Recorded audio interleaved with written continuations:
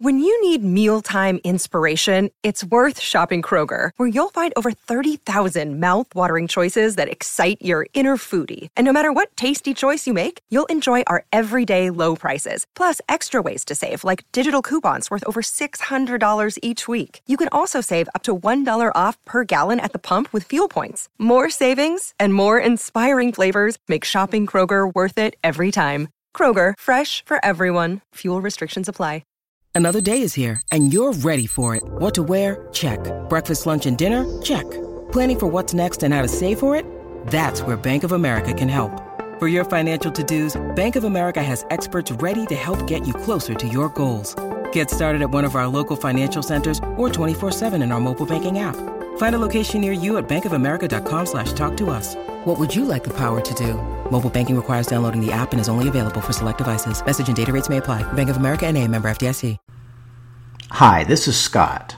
If you're a fan of the ancient world, please help us get the word out. Like us on Facebook, follow us on Twitter, and rate the series on iTunes. Thanks again for listening. Hi, I'm Scott Chesworth, and welcome to the Ancient World Rediscovery. Episode R7, The Man Who Sold Troy.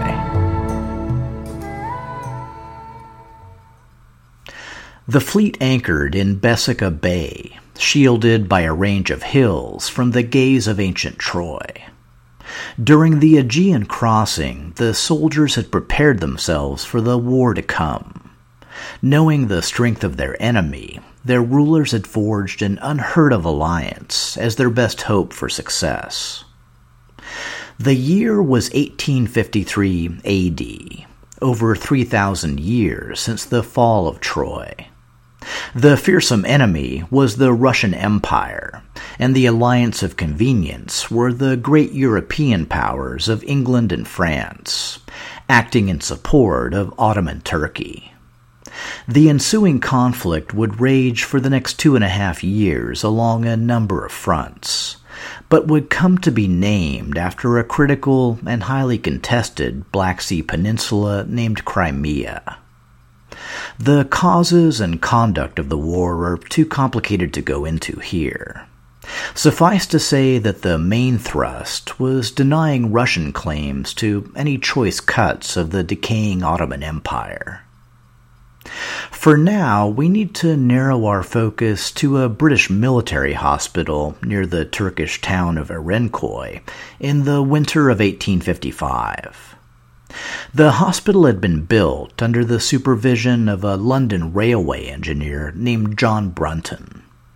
As it neared completion, the War Office informed Brunton that peace was about to break out with Russia, and construction should be immediately halted. Faced with the unenviable prospect of managing 150 idle soldiers, Brunton was struck by a flash of inspiration. He'd move their camp to the nearby plains of Troy and perform a few excavations of any sites that caught his interest. One site Brunton investigated was a mound called Hisarlik. The mound was thought to be the location of a classical city built by the Greeks and Romans near the original site of Bronze Age Troy. Even though Troy was widely considered to be a poetic fiction, Greek and Roman ruins held their own interest. Among other finds, Brunton's men excavated a classical temple, holding a massive Corinthian column weighing over 3 tons. Brunton and his unit were soon recalled to their duties, and performed no further excavations at Hisarlik. As a result, the incident is only remarkable in one respect. It's the first documented archaeology conducted at the site that would soon be revealed as the home of ancient Troy. The first and last time I mentioned Troy was way back in episode 7. Tablets recovered from the Hittite capital of Hattusas contain several references to the Anatolian city-state of Wilusa. In 1250 BC, the city's mentioned as a source of contention between the Hittite king Hattusili III and the mysterious king of Ahiyawa, believed to be a Mycenaean Greek ruler exerting power over western Anatolia. 5 centuries after Troy's fall, a multi-generational game of telephone had morphed the city's name from Wilusa to Wilios to Ilios, and finally to Ilion, the city memorialized by Homer in his Iliad. Through a similar process, the Hittite name for the region of northwestern Turkey surrounding Wilusa, Tarawisa, also changed over time to Homer's Troas or Troad. As a resident of the Ionian Greek city of Smyrna, Homer certainly knew the ruins of Troy and the geography of the Troad in general like the back of his hand. The confusion only started a few centuries later, when Greek settlers founded a colony in the Troad named Ilion. The problem was it was never clearly stated whether the colony was built atop ancient Troy or just nearby, in homage to the fallen city. The latter wasn't so unusual. Classical Sparta, for instance, was built over a mile from its own Bronze Age ruins. Alexander the Great clearly thought Ilion was Troy and sacrificed at its temple to Trojan Athena before completing his conquest of Persia. In his wake, other Greek and Roman notables also visited the site, including both Pompey the Great and Julius Caesar. Around 15 BC, under Caesar Augustus, Ilion was restored and expanded, in honor of the links between Rome and Troy, highlighted in Virgil's Aeneid. Supposedly, even Constantine the Great considered founding his new capital on the site, now known as Ilium Novum, before finally choosing Byzantium. Over 1,000 years later, fresh from his conquest of Constantinople, the Ottoman Sultan Mehmet II also visited the site and paid tribute at the nearby tombs of Achilles, Hector, and Ajax. Most classical authors, including Herodotus, Xenophon, Arrian, and Plutarch, believed that ancient Troy lay beneath Greco-Roman Ilion. But then one of them just had to go out of his way to muddy the waters. Strabo was an Ionian Greek born in Pontus, on the southern coast of the Black Sea, around 64 BC. His main claim to fame is writing the book on geography. Seriously, he wrote a book called Geography. In it, he quoted a 2nd century BC geographer named Demetrius of Skepsis, who claimed that Homer's Troy was not, repeat not, at Ilion, but, quote, some 30 stades higher up to the east, on a low ridge between the Scamander and Thymbrios rivers. Which might be okay if stades were inches or feet, but no, he's talking around 3 miles, which is just going to screw everyone up. Demetrius's main reason for writing this appears to have been civic jealousy over Ilion's fame, and the current historical consensus is that Strabo quoted him mainly to annoy me. As with many topics in this series, there things sat until the Enlightenment. Of the series of European travelers who visited the Troad, one of the most influential was Jean-Baptiste Chevalier. In the 1780s, Chevalier was commissioned by the French ambassador to produce a detailed map of the region. In the course of his work, Chevalier became convinced that ancient Troy lay near the modern village of Penarbacy, on a bluff named Balidog. The bluff was situated 9 miles from the Hellespont, overlooking the Menderes River, known in Homeric times as the Scamander, and local springs were thought to be those mentioned in the Iliad. The main problem was, in order to make Penarbacy fit other aspects of Homer's description, the local geography had to be pretty severely tweaked. Another surveyor employed by the French ambassador, named Franz Koffer, came across ancient remains at another elevated site called Hisarlik, a mile and a half north of the Menderes River. In 1801, an English traveler named Edward Daniel Clark used coins and inscriptions to link Hissarlik with Greco-Roman Ilion. Of course, thanks to Strabo, that didn't necessarily connect it to Homer's Troy, and Penarbacy continued to be the favored location for the ancient city's remains. And again, that was with the big if that Troy had actually existed in the first place. In 1847, 2,000 acres of farmland, including the eastern half of the Hissarlik Mound, were purchased by the British consul Frederick Calvert. Calvert was the most prominent member of an extended English clan who made their home in the Dardanelles. He'd inherited his post as British consul from his maternal uncle Charles Lander. Over the next few decades, Calvert and his two younger brothers would serve as consuls and vice-consuls for a number of foreign nations, often several at the same time. Upon assuming the consulship, Calvert purchased parcels of land on both sides of the strait.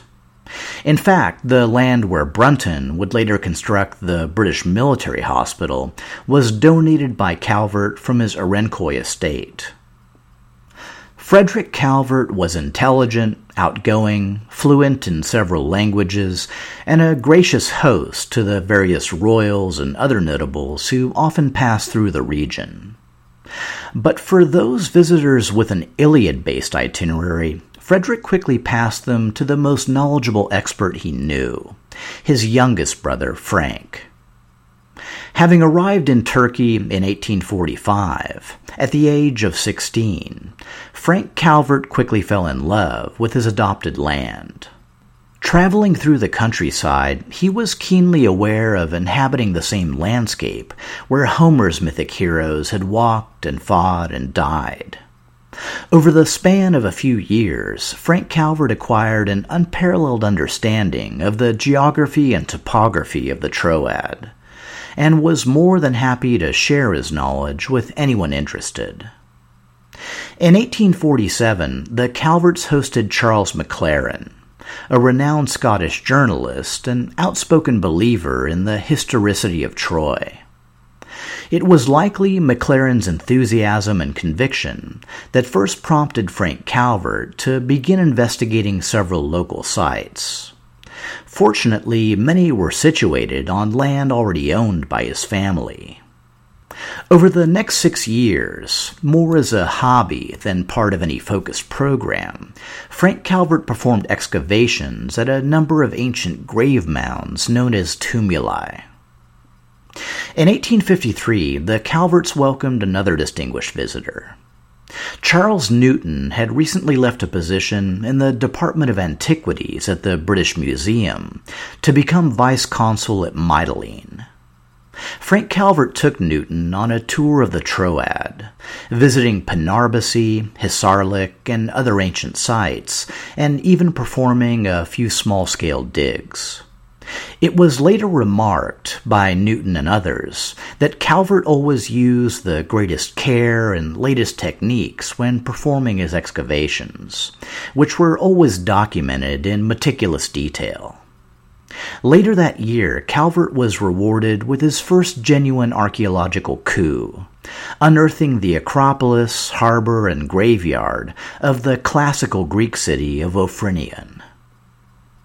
1853 also saw the outbreak of the Crimean War, which meant that for the next 2.5 years, the Calvert brothers were fully occupied with their consular duties. Archaeological side trips were also discouraged by the danger from mutinous soldiers and bandits roaming the countryside. It was only after the war's end, in 1856, that Frank Calvert was finally able to resume his investigations. First, he published the results of an earlier dig at Penarbacy, where he'd found no pottery or masonry older than around 500 BC. Along with its improbable sighting, these results should have ruled out Penarbacy as a contender for ancient Troy, But for some reason, most experts, including Calvert himself, continued to consider the site the front runner. Over the next several years, Frank Calvert spent much of his time performing digs at classical sites, then publishing his findings in a number of scholarly journals. One useful technique he adopted was using inscribed coins to identify sites, then using pottery to determine their age. During this same period, Calvert also excavated a tumulus at Hanay Tepe and established that it was a funerary mound dating from the Bronze Age. He was, in other words, starting to close in on Homer. By 1863, Calvert had shifted his allegiance to the side of Hissarlik. Brunton's initial finds, the general topography, the orientation of the rivers, the distance from the coast, all these factors pointed to Hissarlik as the site of ancient Troy. Plus, the Scottish journalist Maclaren had just published a book called The Plain of Troy Described, in which he thoroughly debunked both Strabo and Demetrius and convincingly linked ancient Troy with Greco-Roman Ilion. Frank Calvert was poised to make a once-in-a-lifetime discovery. He was a seasoned archaeologist with 16 years of experience under his belt, who now knew both how and where to dig. Even better, Hissarlik was partly located on his own land. Which is why, when we think of Troy today, the first name that comes to mind is Heinrich Schliemann. Wait, what? Okay, as it turns out, by 1863, things were no longer so rosy for the Calvert clan. Frank's oldest brother, the British consul Frederick, had become entangled in a series of questionable financial dealings both during and after the Crimean War that did serious damage to the family's reputation.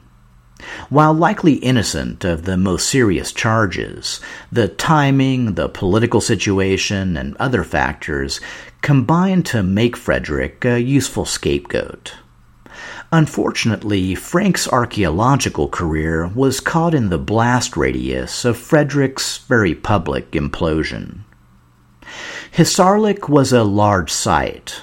A serious excavation meant serious money, which usually meant institutional patronage.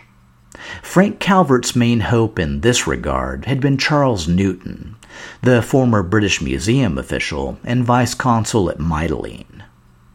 Over the past decade, along with additional consular postings in Rhodes and Rome, Newton had gained enormous fame from his rediscovery of the Mausoleum of Halicarnassus, one of the 7 wonders of the ancient world. Recently, he'd returned to the British Museum to head up their department of Greek and Roman antiquities. Calvert had done his best to maintain a relationship with Newton, and wrote him about his plan to excavate at Hissarlik. Aware of his compromised position, Calvert made Newton a generous offer. If the British Museum would fund the dig, all objects found would be the museum's property. All Calvert really wanted was the opportunity to rehabilitate his family's name and, most importantly, to have his own name associated with the rediscovery of ancient Troy.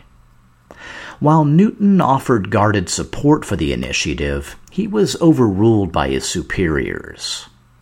Their eventual rejection letter will sound pretty familiar to anyone who's ever been on a job hunt. The trustees decline entertaining the prospect of digging at Ilium Novum at present, but are obliged to you for making them the offer.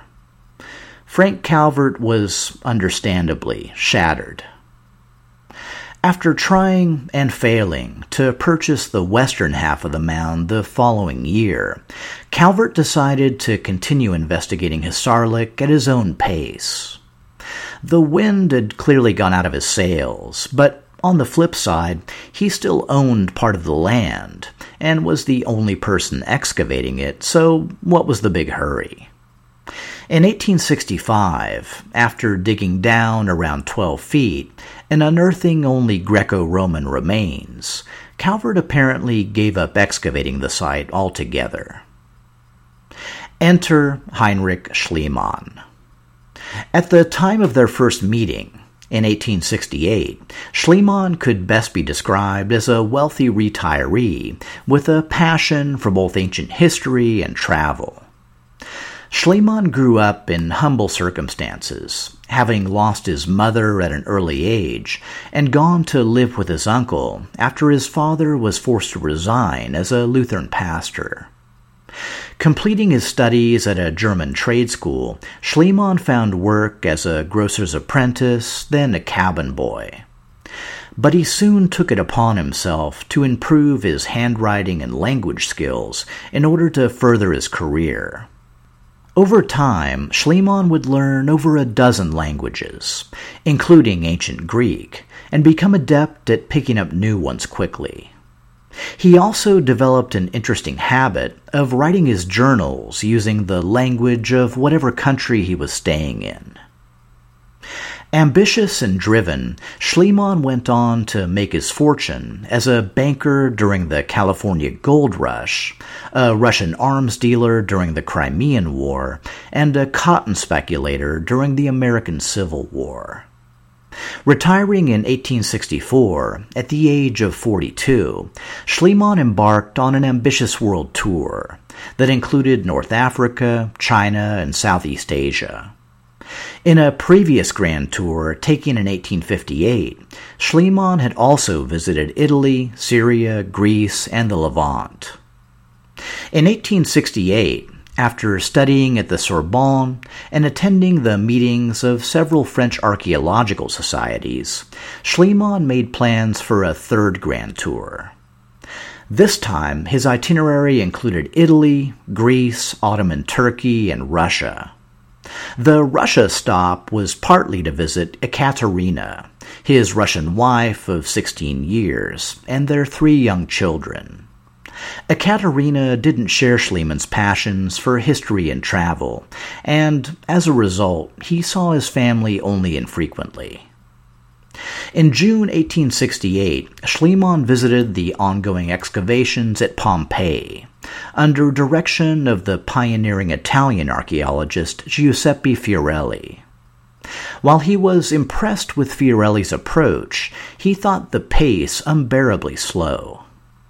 The following month in Ithaca, Schliemann decided to try his own hand at some archaeology, the first recorded time he did so. The location he chose was the summit of Mount Athos, rumored to hold the palace of the legendary king Odysseus. After finding only a few urns, some walls, and a small building, Schliemann decided to move on to the Troad. It was here that Heinrich Schliemann first met the foremost authority on the local Homeric geography, Frank Calvert. And it was sometime during their conversations that Calvert first let slip his firm conviction that the ruins of ancient Troy lie waiting untouched beneath Hissarlik. As both a canny businessman and history aficionado, Schliemann must have instantly recognized the potential for both money and fame. Before leaving Turkey, he informed his sister of his plans. "I intend to lay bare the entire hill of Hissarlik, for I consider it certain that I will find there Pergamos, the citadel of Troy." Returning to Paris, Schliemann began a rapid-fire correspondence with Calvert, asking detailed questions about the site, confirming his desire to excavate, and requesting Calvert's aid with the local logistics. Gratified by his interest, Calvert promised Schliemann full access to his lands and help with getting the required excavation permits. He also offered assistance in convincing Calvert's Turkish neighbors to let Schliemann access the western half of the mound. To top it off, Calvert proposed a scheme to split any fines with Schliemann 50-50. Inconveniently, the Ottoman Empire had chosen that particular moment to finally start paying attention to its cultural heritage. The Imperial Ottoman Museum had just opened in Istanbul, and the effort to fill it with items of interest quickly put the kibosh on taking any finds out of the country. While Calvert worked the system to obtain permission to dig, Schliemann decided to write a book on his excavations at both Ithaca and Hisarlik. Again, this was 1868. Schliemann's letters to Calvert showed that he barely remembered visiting Hisarlik, and he'd certainly never excavated there. But Calvert had, and Schliemann seemed to have little problem mingling Calvert's efforts with his own. When the book was published, Calvert did get prominent mention, and even wrote Schliemann a letter expressing his gratitude. But Calvert must have also noticed that his main role, of pointing Schliemann toward Hisarlik and bringing him up to speed on contemporary scholarship, had been totally ignored. Still, there was no reason to make a fuss. I mean, they were still partners, and until they actually started digging, it was all just guesswork anyway. Along with the book launch, 1869 was a year of frenetic activity for Schliemann. In an effort to burnish his academic credentials, he leveraged the book to obtain a Ph.D. from the University of Rostock. He then returned to the U.S. to secure citizenship, divorced his Russian wife, then found and married a new wife half his age, Sophia Angastromenos. No judgments, just saying. By the end of the year, only one element was still missing from Schliemann's plan: the permission to dig at Hisarlik. And here, for me, is where the story really goes off the rails. In April 1870, Schliemann returned to Hisarlik and immediately started digging in the western half of the mound.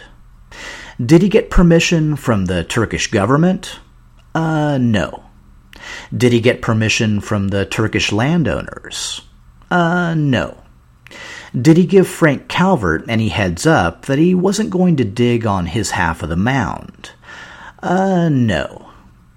Basically, it was at least three kinds of messed up, and Schliemann's explanation was downright embarrassing. Knowing in advance that the Turkish owners would refuse to give me permission, I did not ask them. Schliemann's rationale was that the western half of the mound was higher than Calvert's eastern half, and therefore more likely to contain the Trojan citadel. Within days, his work crew had exposed several walls and buildings. But the first big discovery came a few weeks later. In mid-April, Schliemann announced to a German newspaper that he'd located the Palace of Priam, legendary king of Troy. The truth was a bit more complicated. Schliemann had unearthed a Megaron-style hall and an ancient fortification wall, both of which dated from the late Bronze Age, so it was an important discovery. But the leap to identifying the building as Priam's palace was a bit much. Schliemann did want his finds verified, so he went to the most qualified local expert, Frank Calvert. But for some reason, Calvert wanted nothing more to do with him. Man, I guess some people are just touchy when you totally ignore an agreement you've made with them and decide to perform an illegal dig on a site they pointed you to. Or, I don't know, something.